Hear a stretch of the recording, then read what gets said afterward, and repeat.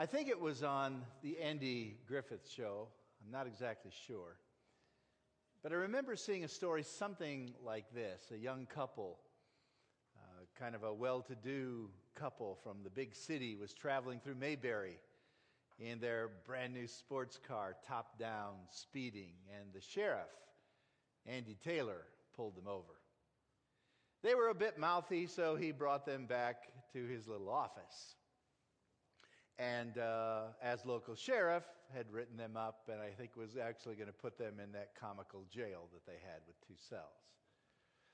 The man, as I recall, wanted to talk to the judge.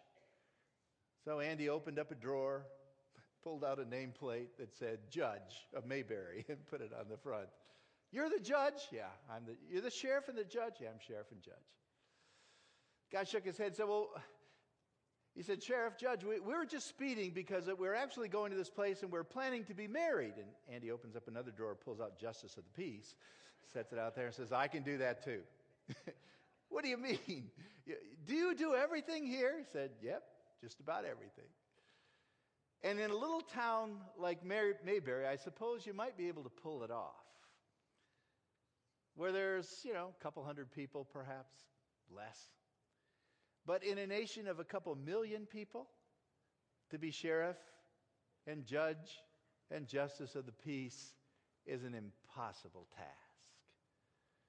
Those 2 people were very frustrated when they found out that the judge and the sheriff and the justice of the peace were all the same person.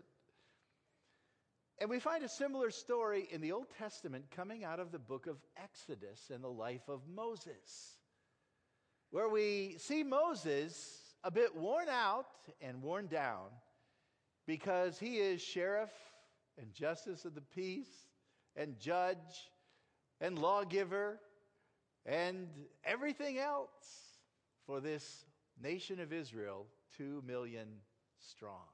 Exodus 18, if you have your Bible, let me encourage you to turn there. Bless you.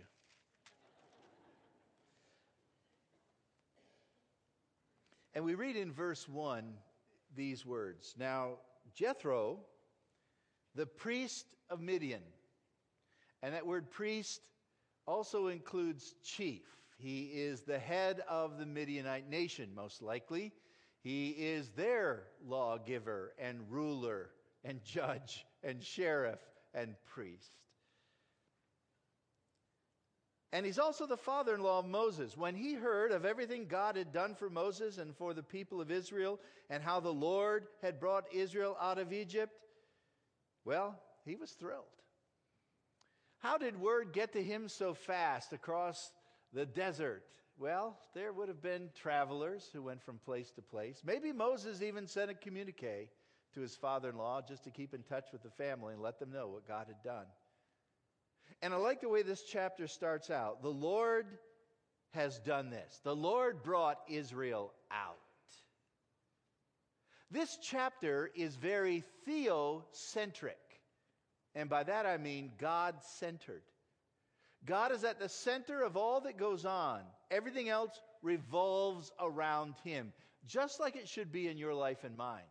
Our lives ought to be theocentered, or Christocentric. With Jesus Christ at the center. He's the hub, the driving force that sends through the spokes out to the wheel, movement and energy and progress. Everything in our life ought to revolve around Jesus Christ. That's why Paul said, for me to live is Christ. And to die, I get to see Christ. That's gain. Everything in life, everything in death, it's all about Jesus. I see that in Exodus chapter 18. So verse 2 says, after Moses had sent away his wife Zipporah, his father-in-law Jethro received her and the 2 boys. You say, now when did that happen? Well, the Bible doesn't really tell us. My best guess is it was Exodus chapter 4, verse 24 and 25. Moses was leaving Midian. He had received the call of God to go back to Egypt to deliver the people of God. He was taking Zipporah and the 2 boys with him. And they were stopped in their tracks by the angel of the Lord, because they had not done something for their second son that they did for their first son, the ceremony of circumcision. My best guess is Zipporah didn't like it the first time and said, nope, you're not doing it again. It's a bloody ceremony. I don't want it to happen. It inflicts pain upon my little infant son. I don't want it to happen. And God said, no, it's a sign of the covenant. It must happen. And so there's a quick circumcision ceremony, and Zipporah calls Moses a bridegroom of blood, and I think she's probably a little upset. I don't think he sends her home at that point. Maybe he did. But I do think he realizes that what's going to happen in Egypt is way too dangerous for his wife and his two boys. And so at some point, most likely on that trip, he sends them back to his father-in-law, Jethro. And that's what verse 2 says. His father-in-law, Jethro, received them back and cared for them for that 1 year and a half or whatever it was that Moses and Aaron were delivering the people of God from Egypt, and God was revealing his mighty hand in the 10 plagues. And in the crossing of the Red Sea, and now traveling down the shore all the way to Mount Sinai, God was with them. And Moses probably sent word to his father-in-law, or at least he heard all of this. And now they want to come together and reunite. By the way, the scripture gives us in verse 3 the names of the two boys. The first one, the eldest, was Gershom, and his name means, I have become an alien and a foreigner in the land. And the other son, Eleazar, means my father's God was my helper, for he saved me from the sword of Pharaoh. That was when Moses killed the Egyptian and Pharaoh was out to kill Moses, and Moses had to flee to Midian. So he named his sons after two realities in his life. One's rather pessimistic and one's rather optimistic. The first son reminded him of being displaced and alone. He was mourning, is what he was when he named that child. But there was a change in the heart of Moses before the second son was born, and now it's a name of hope. The Lord is my helper. He delivered me from Pharaoh before, and I've got confidence he will deliver me again.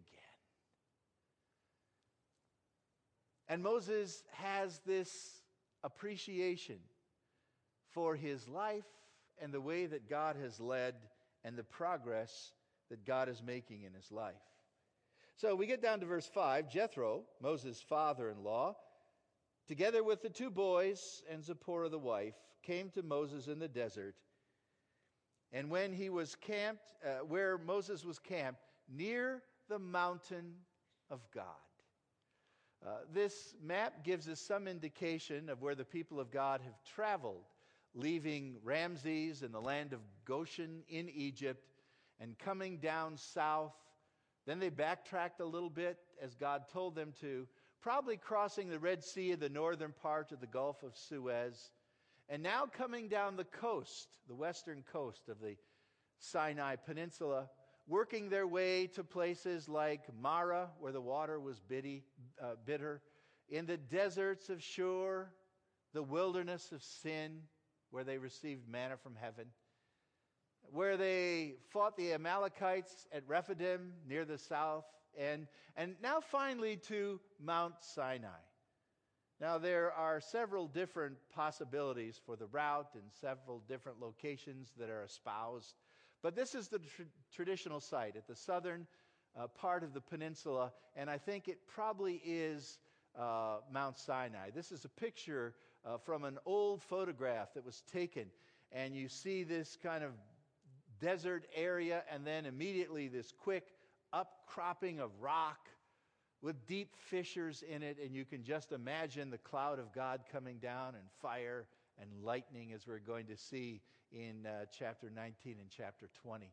Here's a more up-to-date picture of that particular mountain. So the people of God left Rephidim, and they were making their way to this mountain, and somewhere Moses has this wonderful reunion with his family.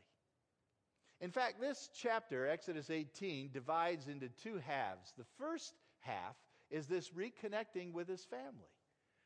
His opportunity to recount what God has done for him. And that's exactly what he's going to do.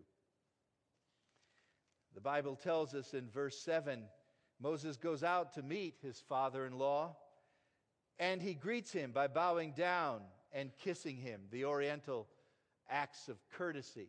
Now remember, here are two chiefs, the leaders of their nations, the head of their clans, the head of the Midianites, the head of the Israelites coming together. This is like a presidential summit.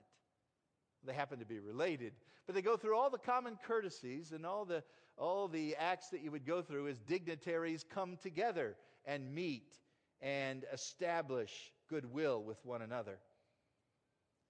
It's kind of odd that Zipporah isn't mentioned. I hope that doesn't mean that husband and wife were fighting. They hadn't seen each other for a year and a half. I'm sure they were glad to come together again. The scripture just doesn't focus on that, because it's focusing on what happens in the life of the father-in-law, Jethro. So in verse 8, Moses told his father-in-law about everything the Lord had done. Underline that, would you? Or at least underscore it in your heart and mind. He told his family everything God had done on their behalf. In fact, he included not only the good things, but he also talked about all the hardships they met along the way. But he concluded his story by saying that the Lord saved us out of every situation, whether it was no water or bitter water at Marah, no water in the wilderness, water from a rock at Rephidim, the need for meat in the wilderness of sin, and God gave them manna and quail, fed them from heaven above. Whatever the hardship, whatever the difficulty, whether it was crossing the Red Sea and an army coming right on their heels, God saved them. And that was in their story. You'll notice in verse 9 the word rescue is used, and in verse 10 the word rescue is used again. In verse 8 it's the word save.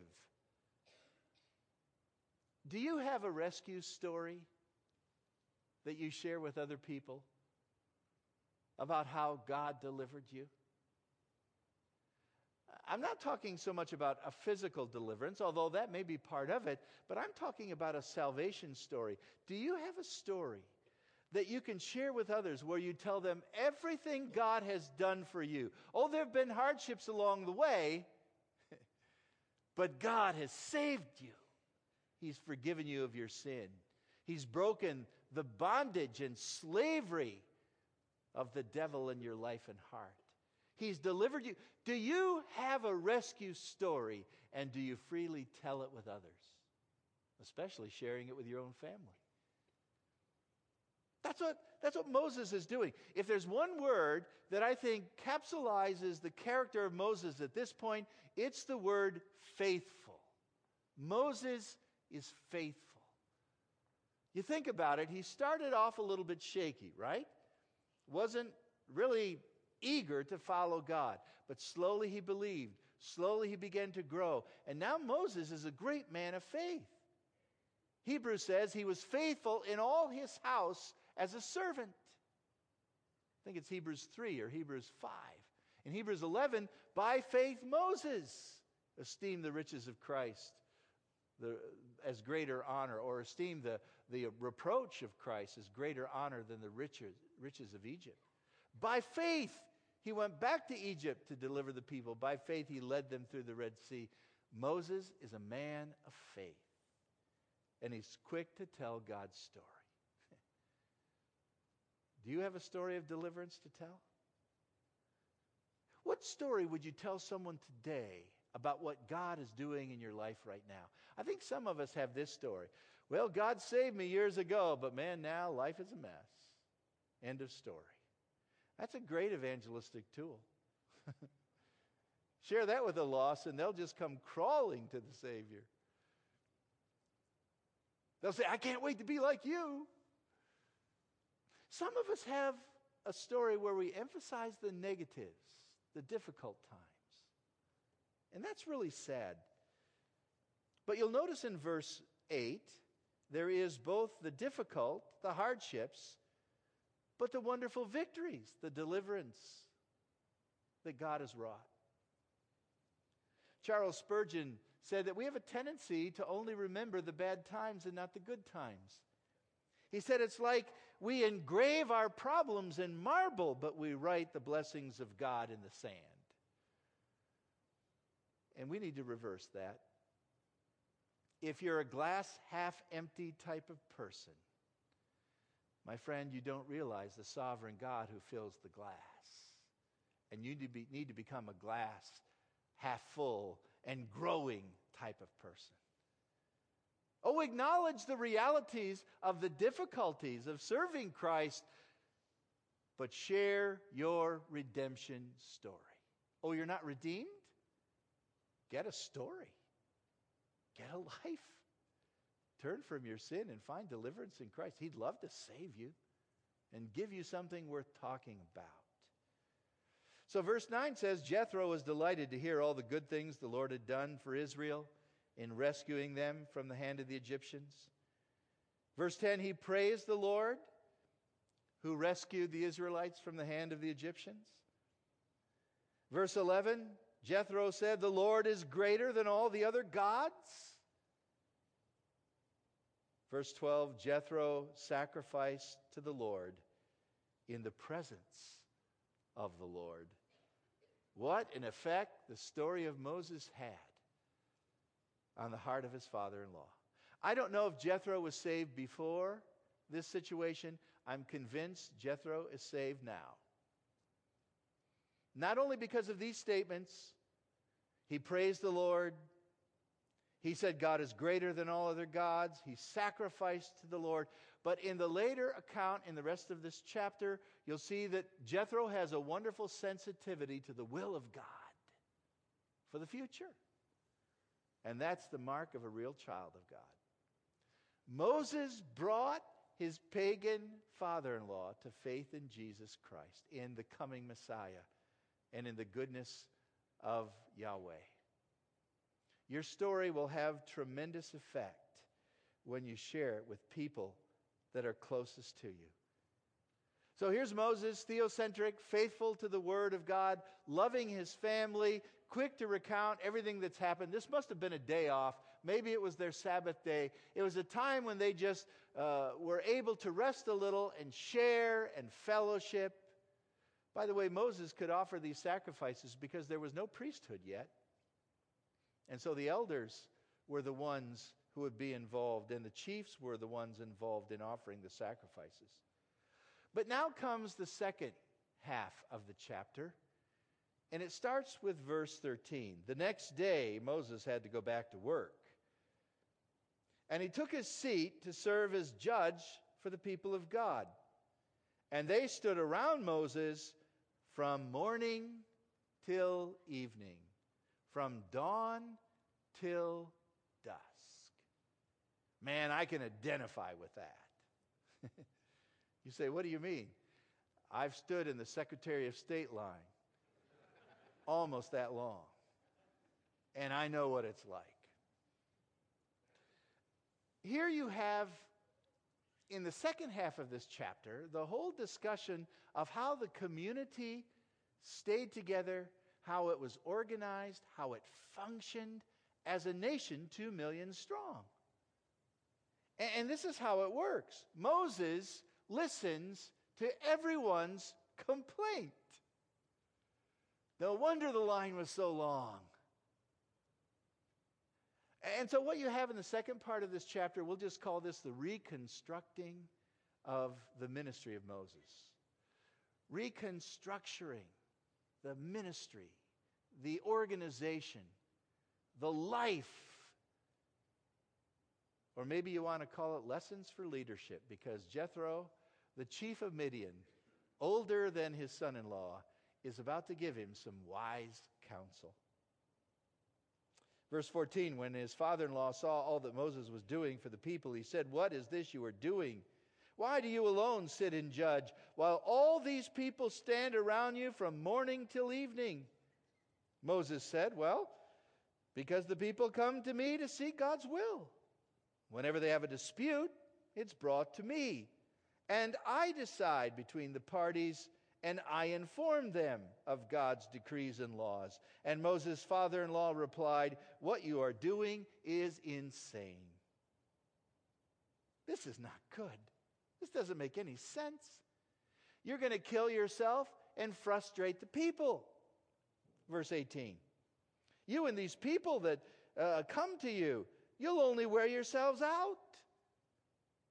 This work is too heavy for you. You cannot handle it alone." And the word strain is used in verse 23. Moses, this is a load that one man was never intended to bear. You cannot do this without killing yourself. Think of it, Moses. You're taxing your brain. You're troubling your soul. You're trying the patience of the people. You're wearing them out. You're depleting your resources. You're delaying justice. Things aren't getting done. And the people are so frustrated. They are not satisfied. That's implied in verse 23. They're not satisfied with the way things are. In fact, if you were to go to Numbers 11, you would find out that Moses wasn't very satisfied with the burden that he was carrying. This is revealed earlier, probably during the time that the manna came down from heaven, but it still is extended to this situation. In Numbers 11:11, he says to the Lord, "Why have you brought trouble on your servant? What have I done to displease you, that you put the burden of all these people on me? Did I conceive them? Did I give them birth? Why do you tell me to carry them in my arms as a nurse carries an infant to the land you promised them?" I can just hear that complaint. Have you ever done that before? These are my kids. Why should I be responsible for them? And Moses is wearing himself out. And it's time to re-engineer the organization. It's time to restructure. And frankly, my friend, you need times like this in your life as well. It's time to reorganize. You've been taking on too much. The load is too great. And the good things are going to be dropped. And you'll handle so much that you'll wear out, and you'll turn into a complainer, just like the people that come to see you, and they won't be satisfied. You won't get your work done right. And the main calling that I've given you is not going to be fulfilled. Moses, it's time to re-engineer the organization. And so he gives him several commands to restructure. And here's the first one. Evaluate the problem. Evaluate or analyze the situation. Now, Jethro's done that for us. You're one man and too many people are coming to you. The scripture says in verse 13 that Moses took his seat and the people stood. That is technical language. Semitic judicial language to speak about the judge who sits and the litigant who stands. Moses was dealing with small problems, but large ones as well. And apparently, he felt he was the only one who could do it.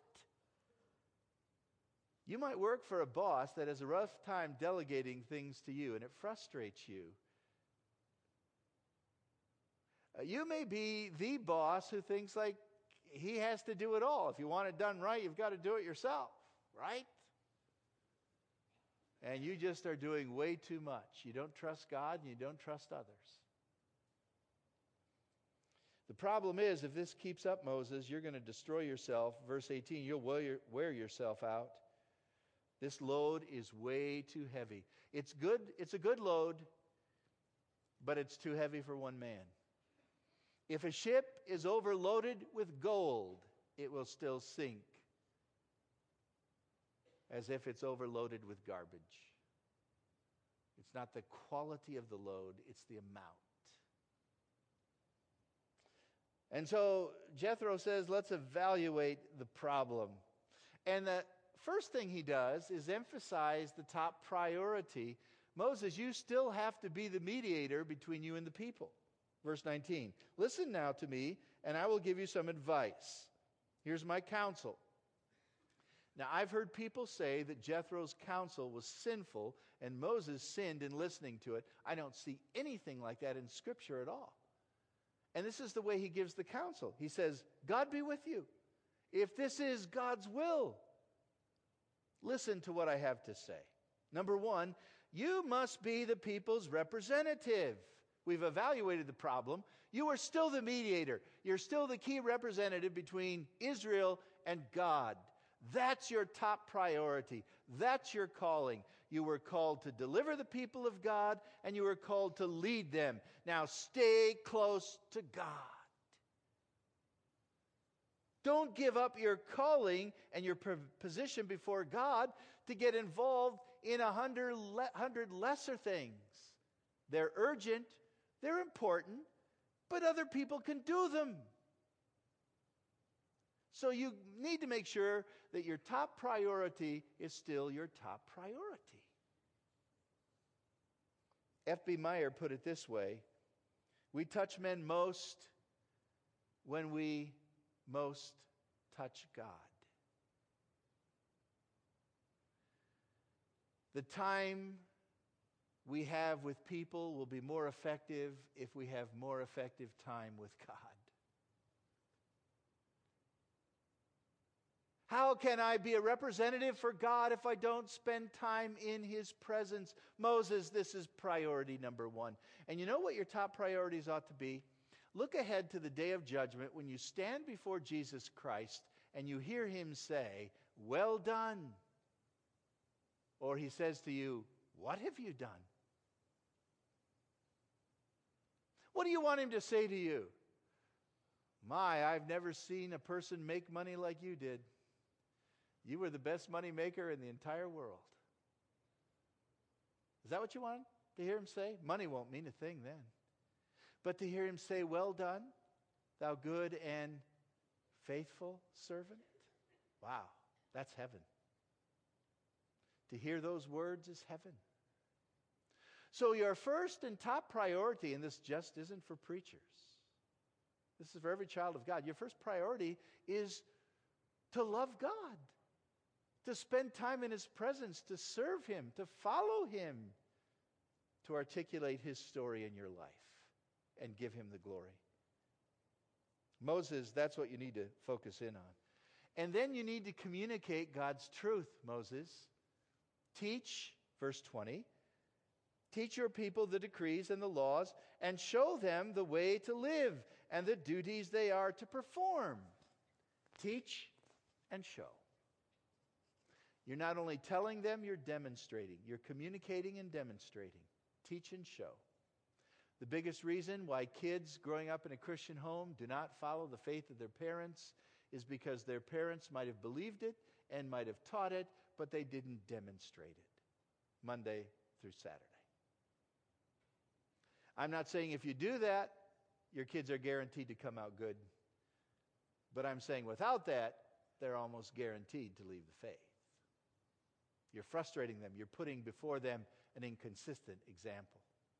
Moses, teach and show. And by the way, the word decree is, if I understand it correctly, or the word law is the word Torah, which originally meant signpost.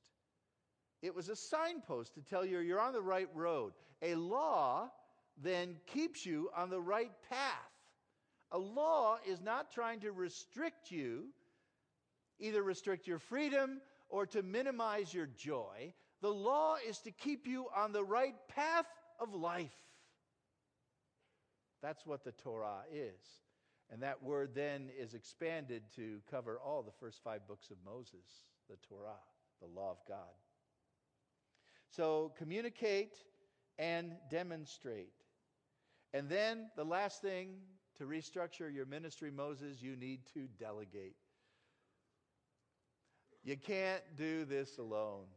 So this is what I want you to do, Moses, verse 21. Select capable men from all the people, men who fear God, trustworthy men who hate dishonest gain, and appoint them as officials and judges, and the word leaders is used in verse 24. And they will be leaders and officials and judges over thousands and hundreds and fifties and tens. Every 10 people will have one person they can go to. That's going to make the lines a lot shorter. And they can handle the easier things, and if there's some dispute they can't handle, it'll go up the line to the next judge who's over the 50 or over the 100 or over the thousands. And if they can't handle it, then that dispute can come to you, Moses. And this is how things can be efficiently fulfilled and accomplished.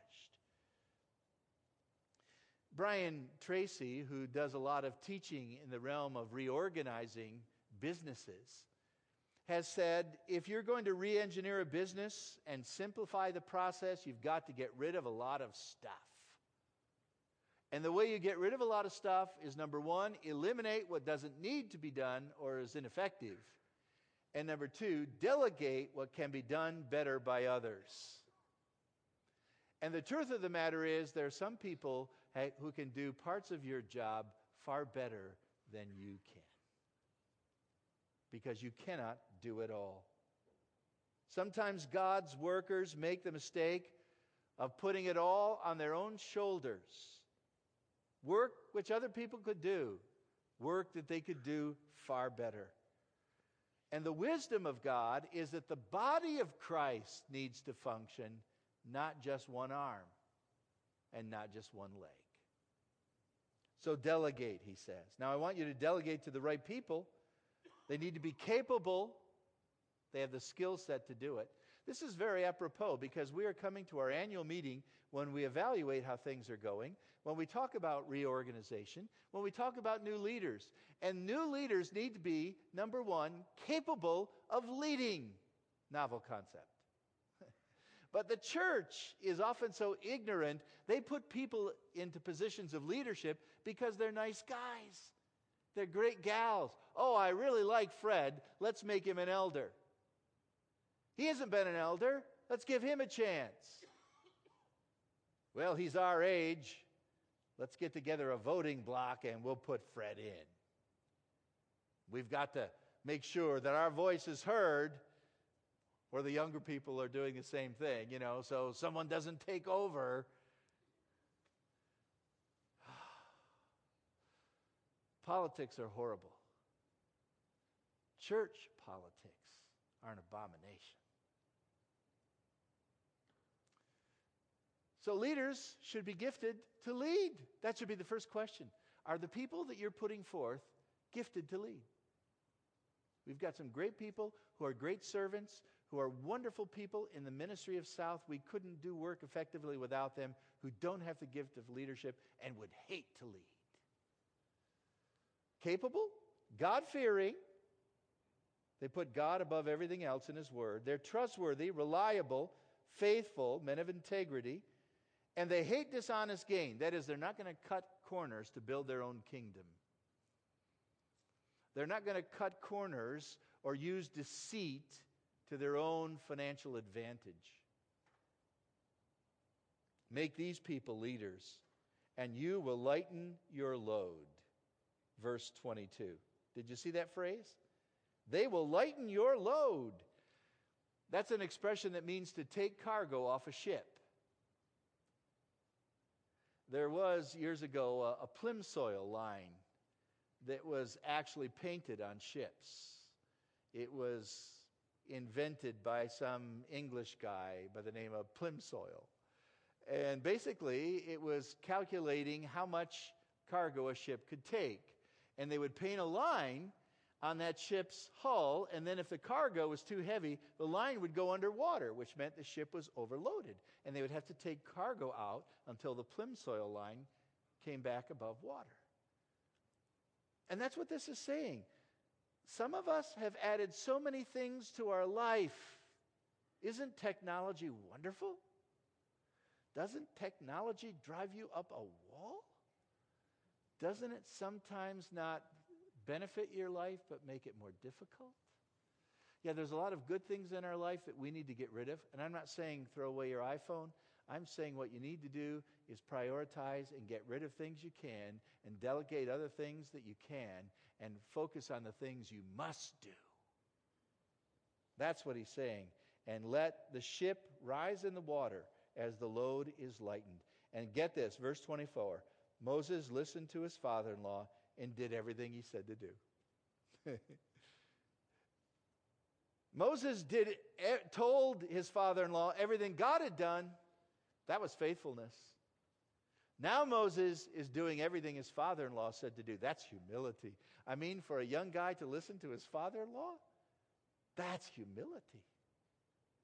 And Moses was the meekest man who ever lived. Numbers chapter 12 and verse 3. You ever seen that verse? It's kind of a funny verse because who wrote Numbers? Yeah, Moses. But when Jesus came, he was far more meek than Moses. Meekness is strength under control. It's humility. It's knowing when you're wrong and giving into the right. And that's exactly what Moses did. And he typifies what a real believer ought to be like, faithful and humble. So here's the church in the wilderness doing what the church in the present 21st century ought to do. Be theocentric, tell God's story. Have a story of rescuing grace, of God's mighty deeds in your life, and tell everything that he has done.